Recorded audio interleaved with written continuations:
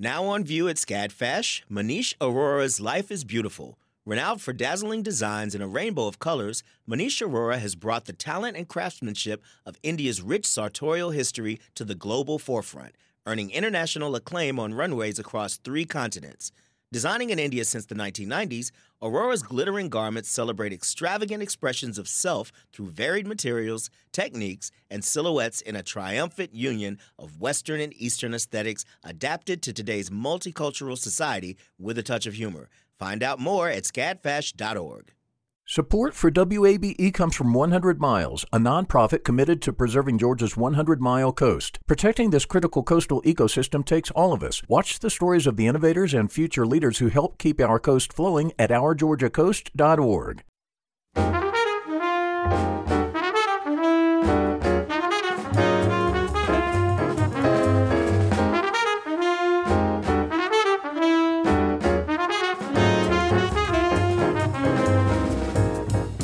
From WABE in Atlanta, this is City Lights. I'm Lois Reitzes. Thank you for listening.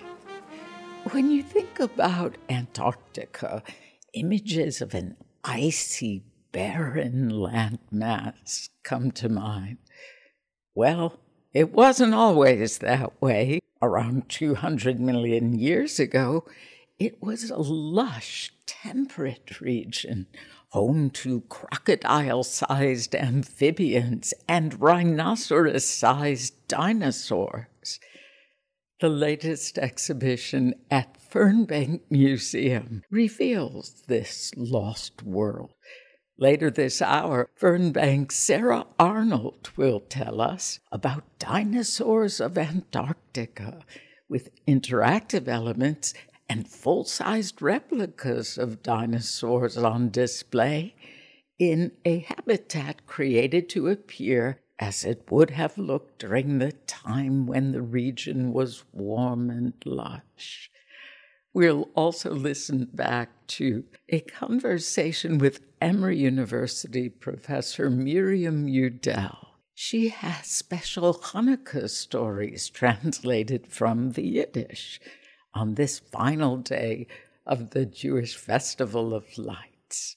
First, from touring with Beyoncé to releasing her first family music album, Divinity Rocks can do it all.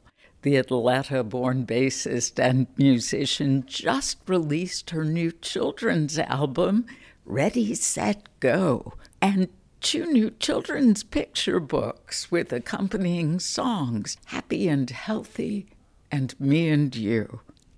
She joins me now via Zoom. Divinity Rocks, welcome to City Lights. Thank you for having me. How did you first get into playing the bass? I started playing bass my second year in college at UC Berkeley. I was hanging out with a bunch of musician friends, and I was a freestyle rapper mostly. And one of my friends was playing the bass pretty regularly. He was carrying around an upright bass, and I mentioned to him that I'd like to play the guitar, and he suggested that I pick up the bass guitar. And I did, and I fell in love. Oh, the best of both worlds, and a perfect marriage there if you were drawn to bass and guitar. There have been so many talented Black female guitarists and bassists throughout our music history. Why do you think most have been overlooked or forgotten?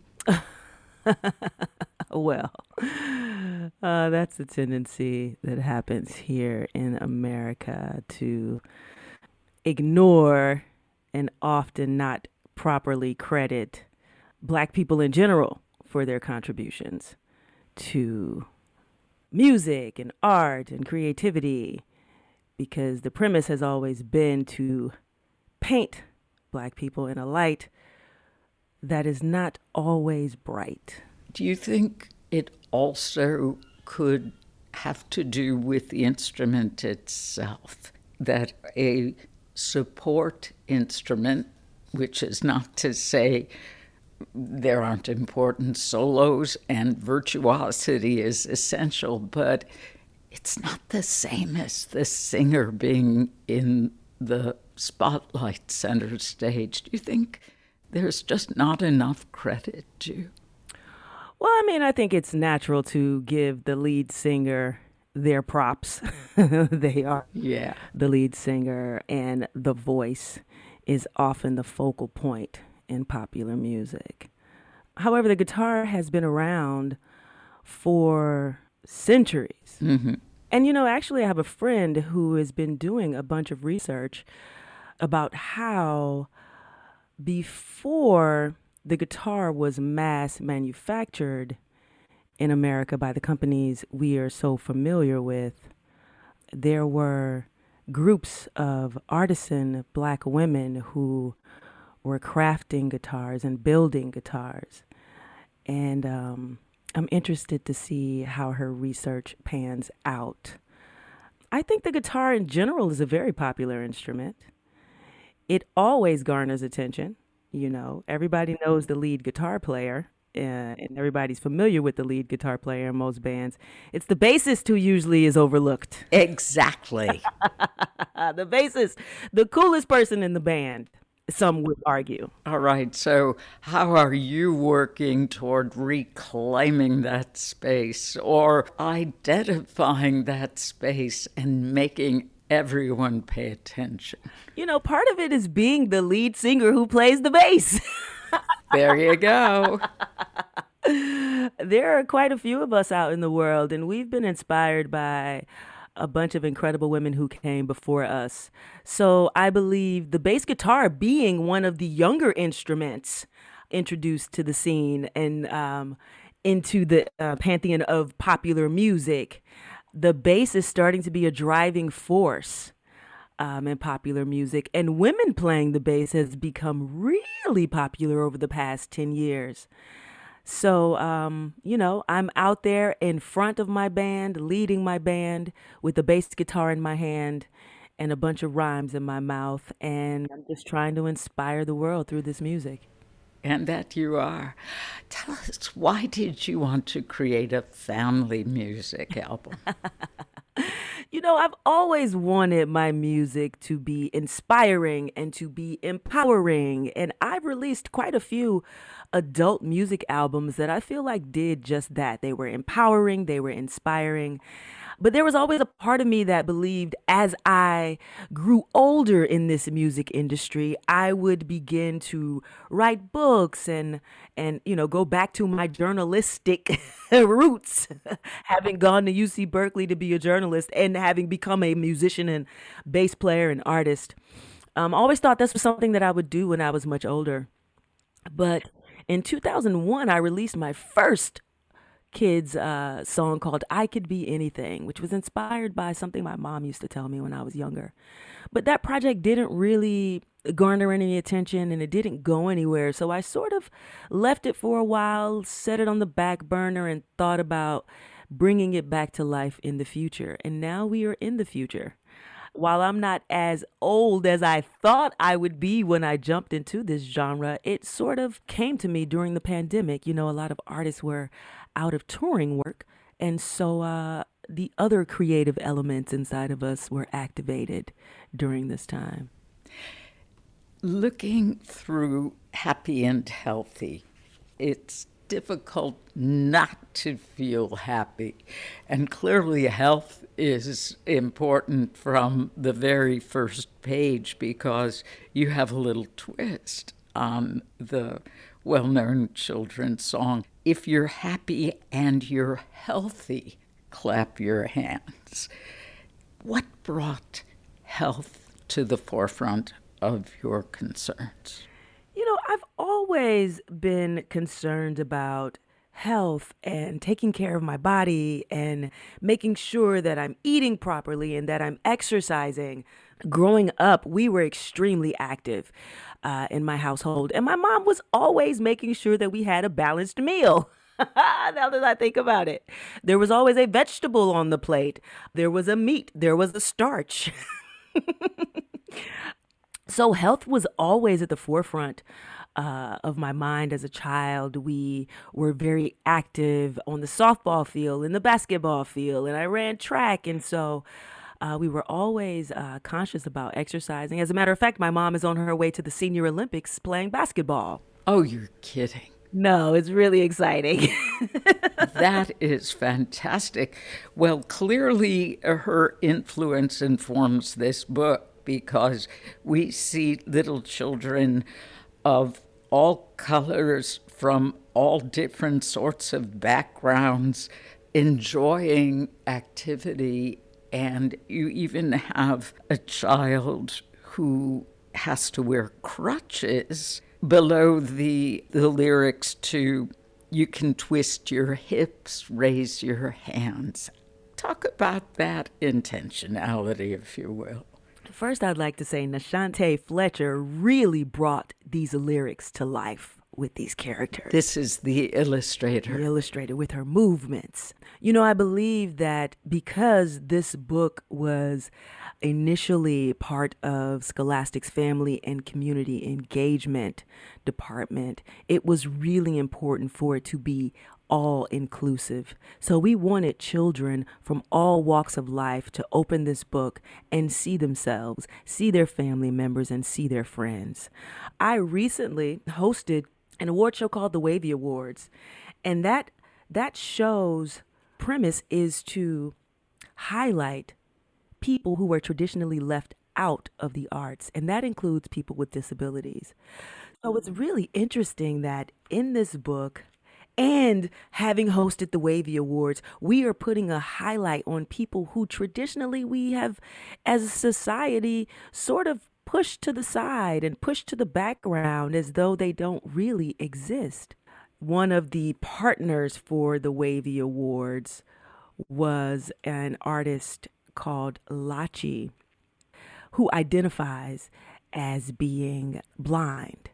She has put together an incredible organization that is highlighting artists with disabilities, or artists, as she puts it, who identify with disabilities. So that happened in New York a couple of weeks ago.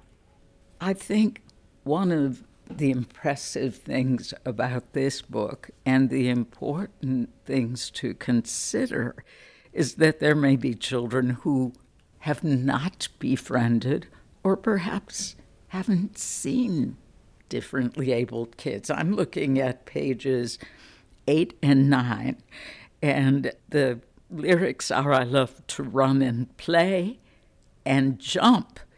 And we see two children in wheelchairs tossing a basketball to one another, and a young man in a wheelchair underneath the words "and jump, it keeps my body strong." So how do children respond when they see these images juxtaposed with those words? How do you want them to respond? You know, sometimes I think we, as older people, tend to believe children don't have the capacity to analyze the world and see the world in a positive way. I want children to look at these images and have them be normalized in their lives. I want them to believe and know that just because someone has a disability, it does not keep them from living a happy, healthy, and fulfilled life. And while we may have an idea about what it means to jump and to run and to play and to keep our bodies strong, these children also have an idea about how they run and how they play and how they jump to keep their body strong. And for us to allow those ideas about how they see themselves in the world to be real for us as it is real for them. If you are just joining us, this is City Lights on WABE. I'm Lois Reitzes, speaking with Atlanta bassist, children's book author, and recording artist Divinity Rocks. You mentioned your mom's balanced meals. There's a portion of the book that shows children just elated about being in the produce aisle of a market. I love to eat my veggies. My favorites are the peas and Carrots.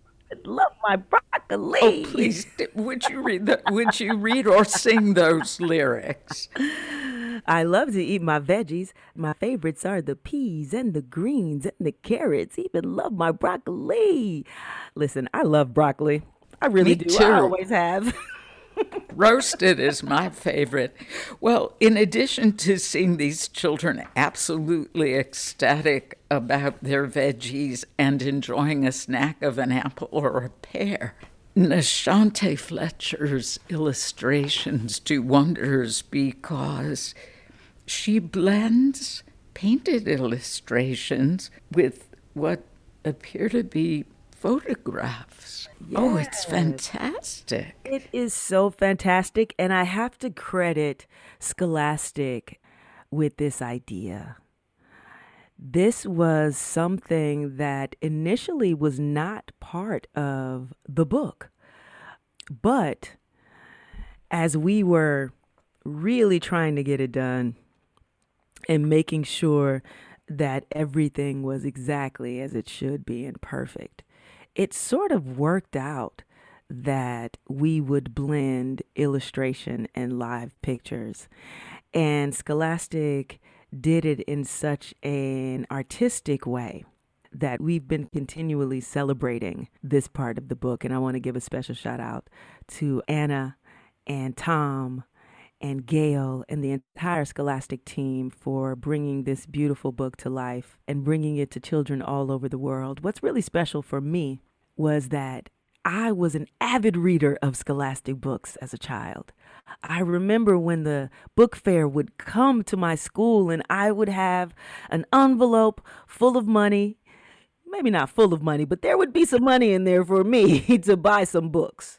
And I would run around the library and look in these huge bookcases, and there would be books all over the place and all over the tables, and they would be so colorful and beautiful.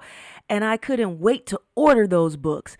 And we would actually take the flyer home and order books in the mail as well. So Scholastic has been a part of my life for a long time. So to grow up and have the opportunity to work with this company has been absolutely satisfying, I have to say. Oh, what a tribute to them.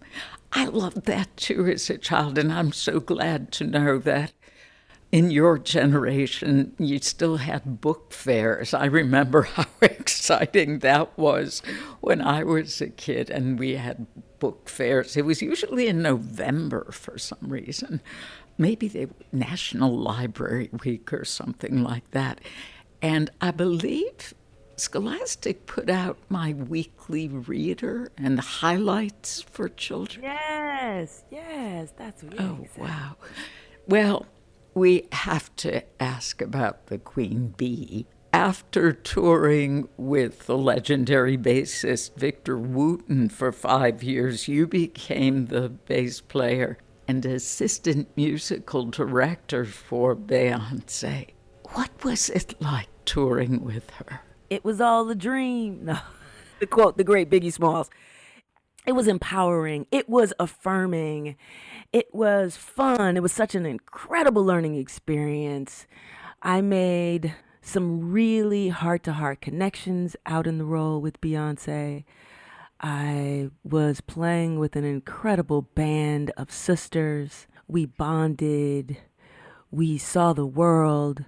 We connected with audiences. We shared music with people. We shared love. We inspired a generation of women who came after us. Little girls come up to us, all of us, and they say, I remember when I went to the Beyoncé concert in whatever respective city they went to the concert in, and they looked on that stage and they saw all these women. Not only did they see the focal point, who was Beyoncé, but they looked behind her and saw a band full of women supporting each other. And they were able to say, wow, I can do that. I want to do that. Oh, she's playing the drums. I'm going to ask for some drums for Christmas. Oh, she's playing the guitar.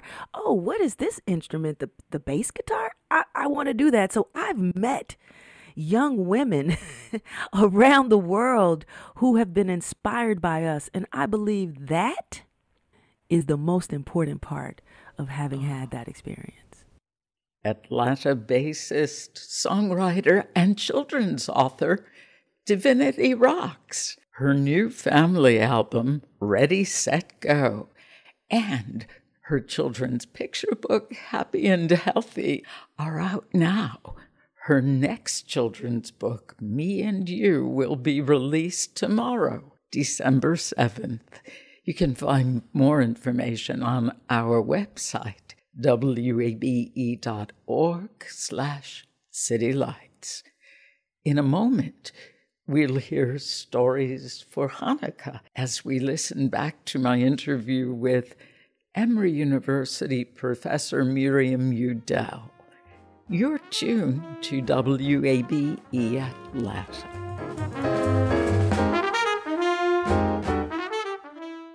The field of mental health counseling is growing rapidly, and Richmont Graduate University can equip you with everything you need as a licensed professional counselor while integrating your faith into your clinical practice. Programs are offered in Atlanta, Chattanooga, and online. Apply today at richmont.edu. That's RICHMONT.edu.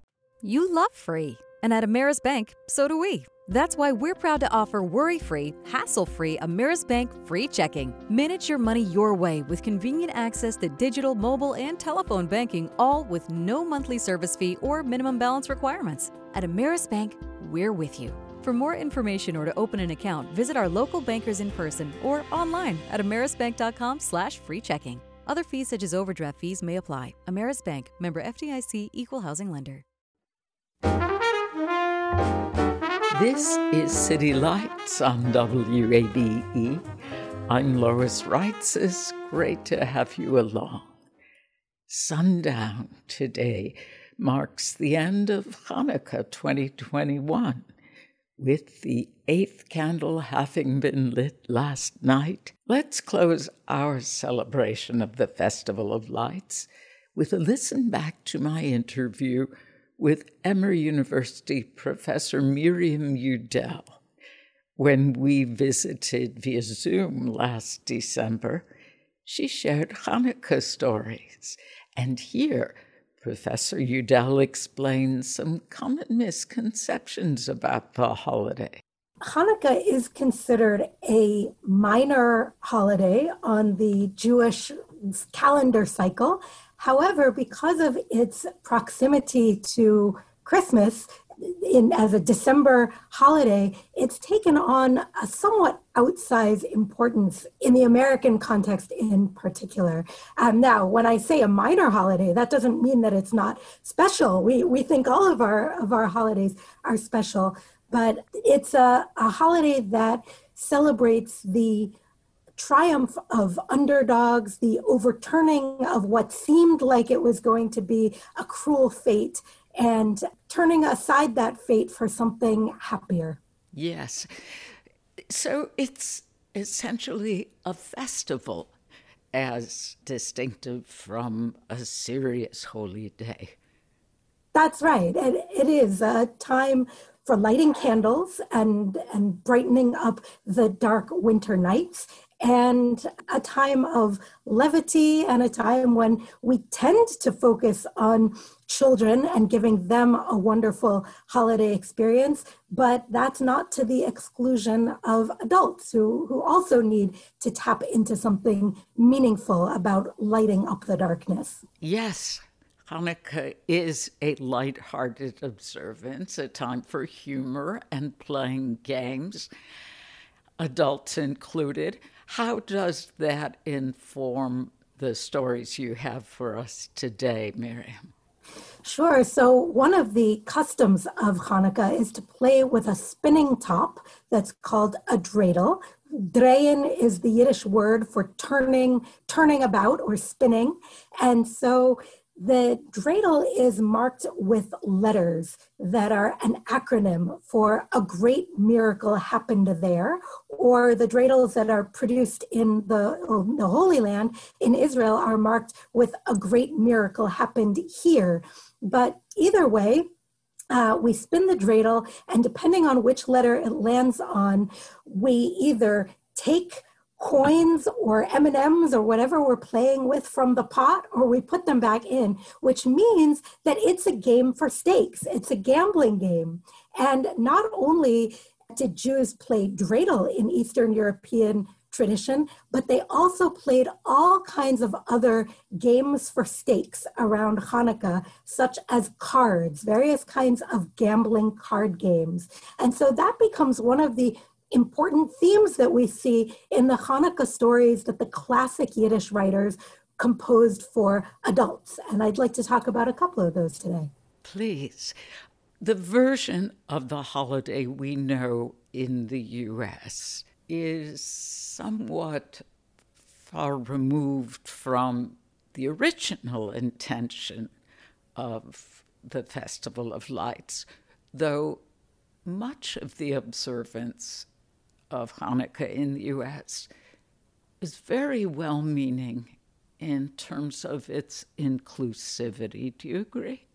I do. It's really a holiday that is so ancient and carries so many potential messages and has been thought about and written about in different ways. And I think when you're talking about any sort of ancient cultural artifact, it takes on new meaning every time. But coming back to what you're asking about, Lois, I would love to talk a little bit at first about a story by Sholem Aleichem called Das Dreidel, the dreidel, that was translated very elegantly by Eliza Chevron as Benny's Luck. So this is a story that focuses on a boy who has lost his father, which in traditional Jewish culture marks him as an orphan. If you have lost either parent, you are considered an orphan, which is a special status in the sense that the Bible cautions us to take particular care with the feelings and the well-being of widows and orphans.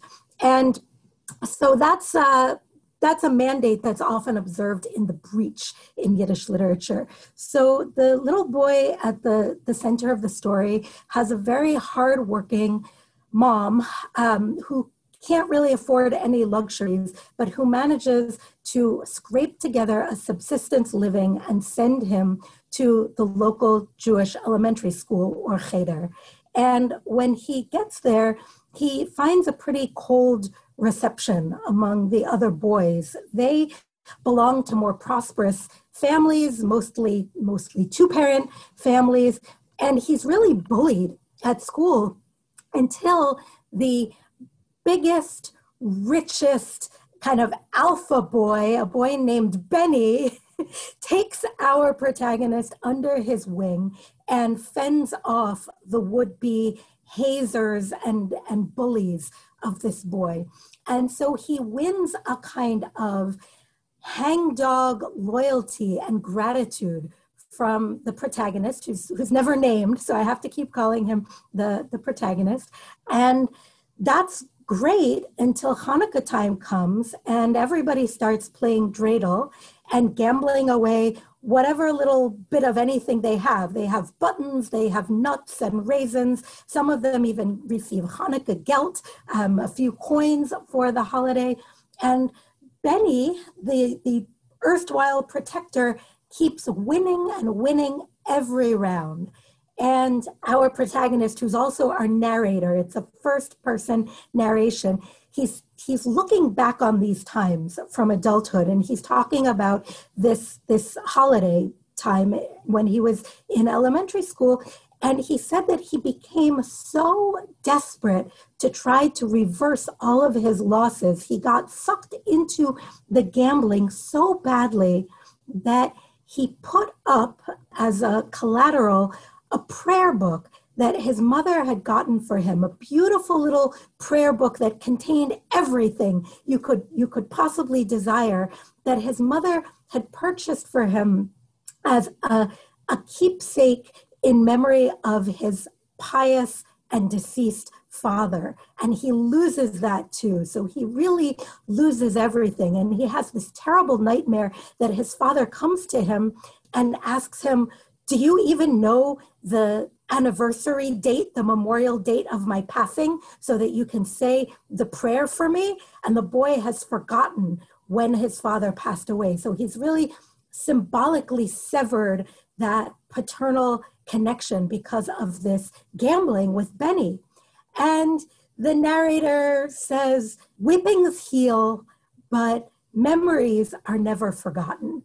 And years later, he's an adult and he's in the train station and he recognizes Benny, who by now is quite stout, and he's wearing a gold watch chain that spans his belly. And they meet each other on the train, and they're reminiscing about old times. And the narrator sort of tentatively brings up, hey, Benny, you remember that year that you beat everyone so badly at dreidel? It was like you couldn't lose. And Benny starts laughing. He can barely get out the words. He's laughing so hard. And he says, oh, that dreidel was loaded. That dreidel was rigged. I couldn't lose. And that's where the story leaves off. So, that's a heartbreaking story. I mean, that's a tear-jerking story, Miriam. What's the moral? It is. So Sholem Aleichem is remembered as a humorist and as a comic writer, and he absolutely is. But it is, as he put it, Gelächter durch Tränen, laughter through tears. And one of the things that really brought him to tears was contemplating the economic inequality that was baked into the world then and now. And he tried to really raise consciousness about the unfairness of how things worked, so that one kid has a trick dreidel and can beat everybody else and take everything that they've got. And that's at the micro level. And at the macro level, he felt that the whole economic arrangement of modernity with the stock markets and, modern bourses and exchanges was just a version of that rigged dreidel writ large. So this is an anti-materialistic holiday story. Yes. Very much so.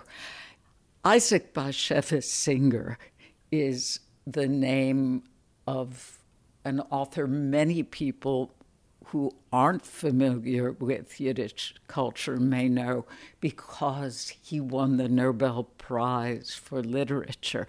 He was the only Yiddish writer ever to win the Nobel Prize. And he wrote a number of Hanukkah stories, especially for children. What can you tell us about a Hanukkah Eve in Warsaw? Sure. So this is one of my favorites. He has an entire volume of Hanukkah stories for children called The Power of Light, and several other stories sprinkled in other places, other collections. And one of the things that I love about A Hanukkah Eve in Warsaw is that it's very realistic, and it's a memoir of his own boyhood, the Hanukkah when he was, I think, about 10 years old, and he was referred to as Itche, which is one of the affectionate diminutive names for Isaac.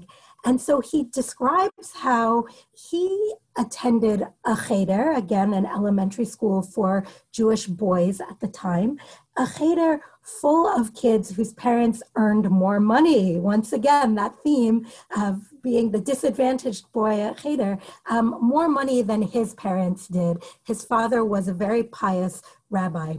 And his parents not only are poorer than those of his peers, but they're more overprotective. So they have hired the assistant teacher to walk him to and from school every day, which is a form of assistance that none of his friends require. And he gets teased about it, and he feels awful. So on the eve of this particular Hanukkah, the assistant teacher begs off and asks if he can manage to get himself home because he, the teacher, has other things to do. And little Itcha is thrilled to have this taste of independence. So he starts walking home, and the gray sky turns into a blizzard, and this snowstorm overtakes him, and he loses the way, and he ends up one street over from the very pious neighborhood where his family lives. And he's in a completely different world. There is an electric streetcar, and there are restaurants, and there are businesses. And of course, the sun sets probably at 3:30 p.m. So this is all happening in the dark on the first night of Hanukkah. And he ends up nearly being hit by a streetcar, and somebody whisks him into a restaurant and offers him something to eat and asks him, who he is. And he, for reasons he can't even understand, he just comes out with this lie and says he's an orphan. And then somebody else comes into the restaurant and says, orphan? What orphan? I know who he is. He's Rabbi Singer's boy. And so they bring him back to his apartment building, and he's too embarrassed to go home. So he goes over to the home of his friend Shosha, who has a whole novella devoted to her in the Singer canon. And he's playing there with her and fantasizing about running away when his mother and sister come in a huff. They've been looking for him all evening. They're worried sick. They drag him home, and they just want to get going with the Hanukkah observance. They just want to light the candles and eat the potato pancakes, the latkes, and spin the dreidel. And his sister is fuming, and his mother is kind of wry and annoyed, and his father is absolutely angelically indulgent. And his sister wonders, why does the worst dog always get the best bone? And of course, his sister, in real life, was an author named Hinde Esther Kreitman, who grew up to be an author in her own right. It was a very literary family. He had an older brother who was a novelist, and a sister who wrote a thinly disguised memoiristic novel about her experience as a girl in a family with 3 brothers, and she was always put upon, and they always got the best of everything. And his story, kind of bears out the truth that Hinde Esther Kreitman was writing about. Emory University professor Miriam Udell. That entire interview is available for streaming on our website, wabe.org/citylights.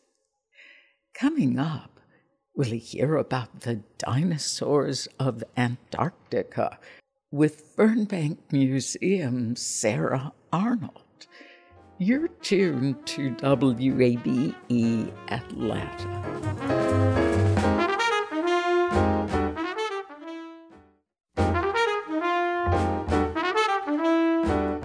This is City Lights on WABE. I'm Lois Reitzes. Thank you for being here. When you think of Antarctica today, you probably imagine an icy, barren place with penguins and freezing temperatures. Well, 200 million years ago, it was a lush, temperate rainforest, home to crocodile-sized amphibians and rhinoceros-sized dinosaurs. The Fernbank Museum explores these aspects in their new exhibition, Dinosaurs of Antarctica.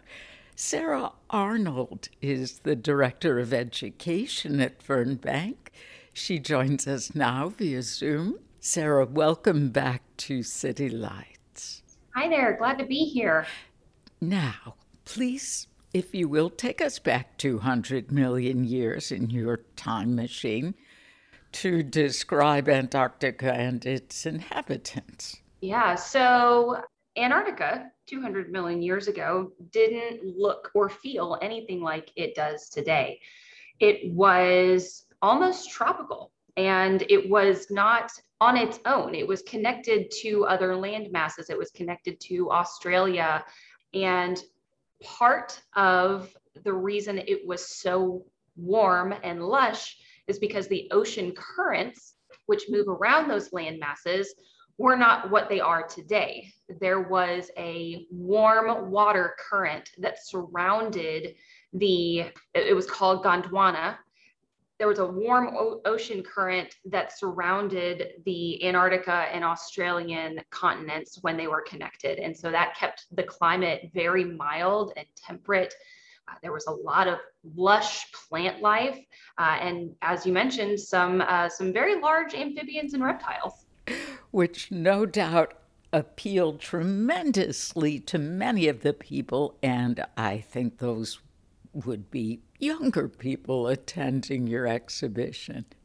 How did scientists discover this aspect of Antarctica once having been a rainforest? So back in the 1800s, this was quite some time ago, there were explorers and fishermen circling the southern oceans. It wasn't until 1820 that the first person spotted and recorded the continent of Antarctica. And if you think about what else was going on in 1820, that was the Industrial Revolution, that was the westward expansion here in America. So thinking about this continent, it's relatively new in terms of discovery. One of the things that they found is that even though 98% of this continent is constantly covered by ice, the 2% that isn't did have fossils. It had fossils. In fact, it was awash with fossils. And so they were able to take some of those fossils back over the course of the next couple hundred years, of course, and study them and figure out what sort of life was there. Oh, it must have been a shocking discovery. Oh, yes. What were the working conditions for scientists who were excavating in Antarctica? Well, it depends on when they traveled there. So the first explorers to reach Antarctica and attempt to make it to the South Pole wore much more primitive clothing than what we have today. In fact, there's a really great story in the exhibit about the race to reach the South Pole and the difference between the Norwegian team and the American team in terms of the tools that they used and the clothing that they wore. And those differences made, basically, there was a big gap. The Norwegian team beat the American team to the South Pole by 5 weeks because they were better prepared. Now, researchers today have much more tactical clothing to wear. They have many base layers. They have eyewear that shields their eyes from the reflective sun, all sorts of stuff. Now, it is still incredibly hostile, the environment. It is the coldest place on Earth. So the average is negative 81 degrees Fahrenheit. The average. Mm-hmm. It is also the driest place. So it receives little to no rainfall over the course of a year. So it's still very, very harsh conditions, even with all of the modern tools and clothing that we have. And what type of dinosaurs roamed Antarctica at the time? There are several examples in this exhibit of dinosaurs that lived in Antarctica 200 million years ago. And some of them are rather small. There are some small, I would say probably maybe large dog-sized dinosaurs called sauropodomorphs. They have a similar body shape to some of the larger sauropods like Argentinosaurus, where they have a very long neck and a very long tail and a stout body with 4 kind of pillar-shaped legs, but they were small. Again, maybe large dog-sized. The star of the exhibit, of course, is Cryolophosaurus. Cryolophosaurus was actually the size of a bull moose. It stood about 12 feet high, weighed about 1,500 pounds. So a very large dinosaur. And this one is exceptional because dating that fossil reveals that these animals existed in the early Jurassic period. That is significant because we don't have many dinosaurs recorded from that time. So whether it was one of the first or just the oldest that we have, it's a pretty significant find, this one. And it's 12 feet tall. Did I read correctly? 25 feet long? Is that possible? Yes, 25 feet long. It was an absolutely massive dinosaur. You did not want that Cryolophosaurus to step on your foot by accident. Oh no, that would hurt. This year marks the 20th anniversary of Fernbank's Giants of the Mesozoic exhibition. How does this show differ from the earlier exhibits, Sarah? What I really like about this particular exhibit is that while it features dinosaurs, it addresses some of the other pieces of the dinosaur puzzle. For instance, it talks about the human element. It talks about the people that are doing this research and what kind of research you can do in Antarctica and how you do it, which is, I feel, an area of science that is sometimes overlooked when we're creating these exhibits. We want to talk about the content, and we sort of miss the people and the studies and the careers that are behind what we're seeing. It's really neat. One of the other pieces that I like is that it ties the past to the present. So, it talks about the people doing the research, and then there's a whole gallery on the findings of that research. So you can look at, for instance, the growth rate of lichens to discover how quickly the climate is changing. You can look at ice cores and find prehistoric pollen grains. So you can study what types of plants were around in different eras. There's a lot more to the exhibit than just dinosaurs. And I really appreciate the fact that it is more well-rounded in terms of talking about the people and talking about the findings. That's really important. To that point, does the exhibition address the impact of climate change for today? It does. There is a gallery, again, that talks about the findings of the research that's being done in Antarctica, and it does address the increase in the calving of the ice sheets, so how quickly they are melting. It does address the fact that we can find sometimes air bubbles in these ice cores from hundreds of thousands, millions of years ago, and that allows us to test what the air was like long ago. So we can look at the differences between the chemical makeup of the air then versus the chemical makeup of the air now. And that sort of really solidifies the argument of climate change, or now a climate crisis. Oh, that is fascinating. The film Dinosaurs of Antarctica accompanies the exhibition. What can you tell us about this movie? The Dinosaurs of Antarctica movie, or Antarctic Dinosaurs movie, it's actually a pair. It comes with the exhibit. So it complements the content of the exhibit very, very well. If guests were to come see the exhibit, I would highly recommend seeing the movie because there is a lot of context and content in the film that you might not necessarily get with the exhibit. Mm-hmm. And I understand there are some interactive elements of the show as well. Yes, I think my two favorites are the research mission race, where you select what kind of scientist you want to be, and you have to pack up your sled to go out and do your research safely. So you have to pick what kind of gear you're going to wear. You have to pick what kind of food and tools you're going to take. And then you race another person who has selected their own researcher and their own gear, and you see what it takes to stay safe and conduct successful research in Antarctica. So that one is really fun. It's a touch screen digital game. The other piece that I really like is the Pangaea puzzle. So what this shows us is how the continental plates were arranged in Pangaea. And it goes an extra step because it shows us that fossil records solidified the theory of Pangaea and the theory of plate tectonics, that the continents move around, because you can find some of the same fossils across 5 different land masses, the exact same fossils. And the only way that that's possible is if those land masses were once connected.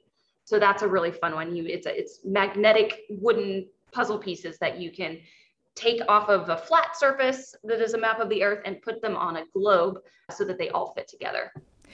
Fernbank's Director of Education, Sarah Arnold. Fernbank Museum's new exhibition, Dinosaurs of Antarctica, is on view now through January 9th. More information can be found on our website, wabe.org/citylights. You've been listening to City Lights, our daily exploration of arts and culture. Tomorrow at 11 a.m., the Great Soul Food Cook-Off is airing on Discovery Plus, and we'll visit with 2 of the star judges from the show, Eric Adjepong and Melba Wilson. Plus, A Charlie Brown Christmas returns to Atlanta next week, and we'll hear the festive plans from Atlanta drummer Jeffrey Butzer and keyboardist T.T. Mahoney. If you missed part of today's show, you can catch up on our website, wabe.org/citylights. There you'll find our complete archive of interviews, so you can listen to City Lights on your schedule. City Lights senior producer is Kim Drobes. Summer Evans is our producer, and our engineer is Shelley Canavy. I'm your host, Lois Reitzes, and we want you to connect with City Lights on social media. Share your feedback with us on Facebook at WABE City Lights, or check out our pictures and videos on Instagram, where we are at CityLights_Lois Reitzes. And of course, I'd love it if you'd follow me on Twitter at LOISREITZES. Thank you for listening to WABE, Atlanta's Choice for NPR.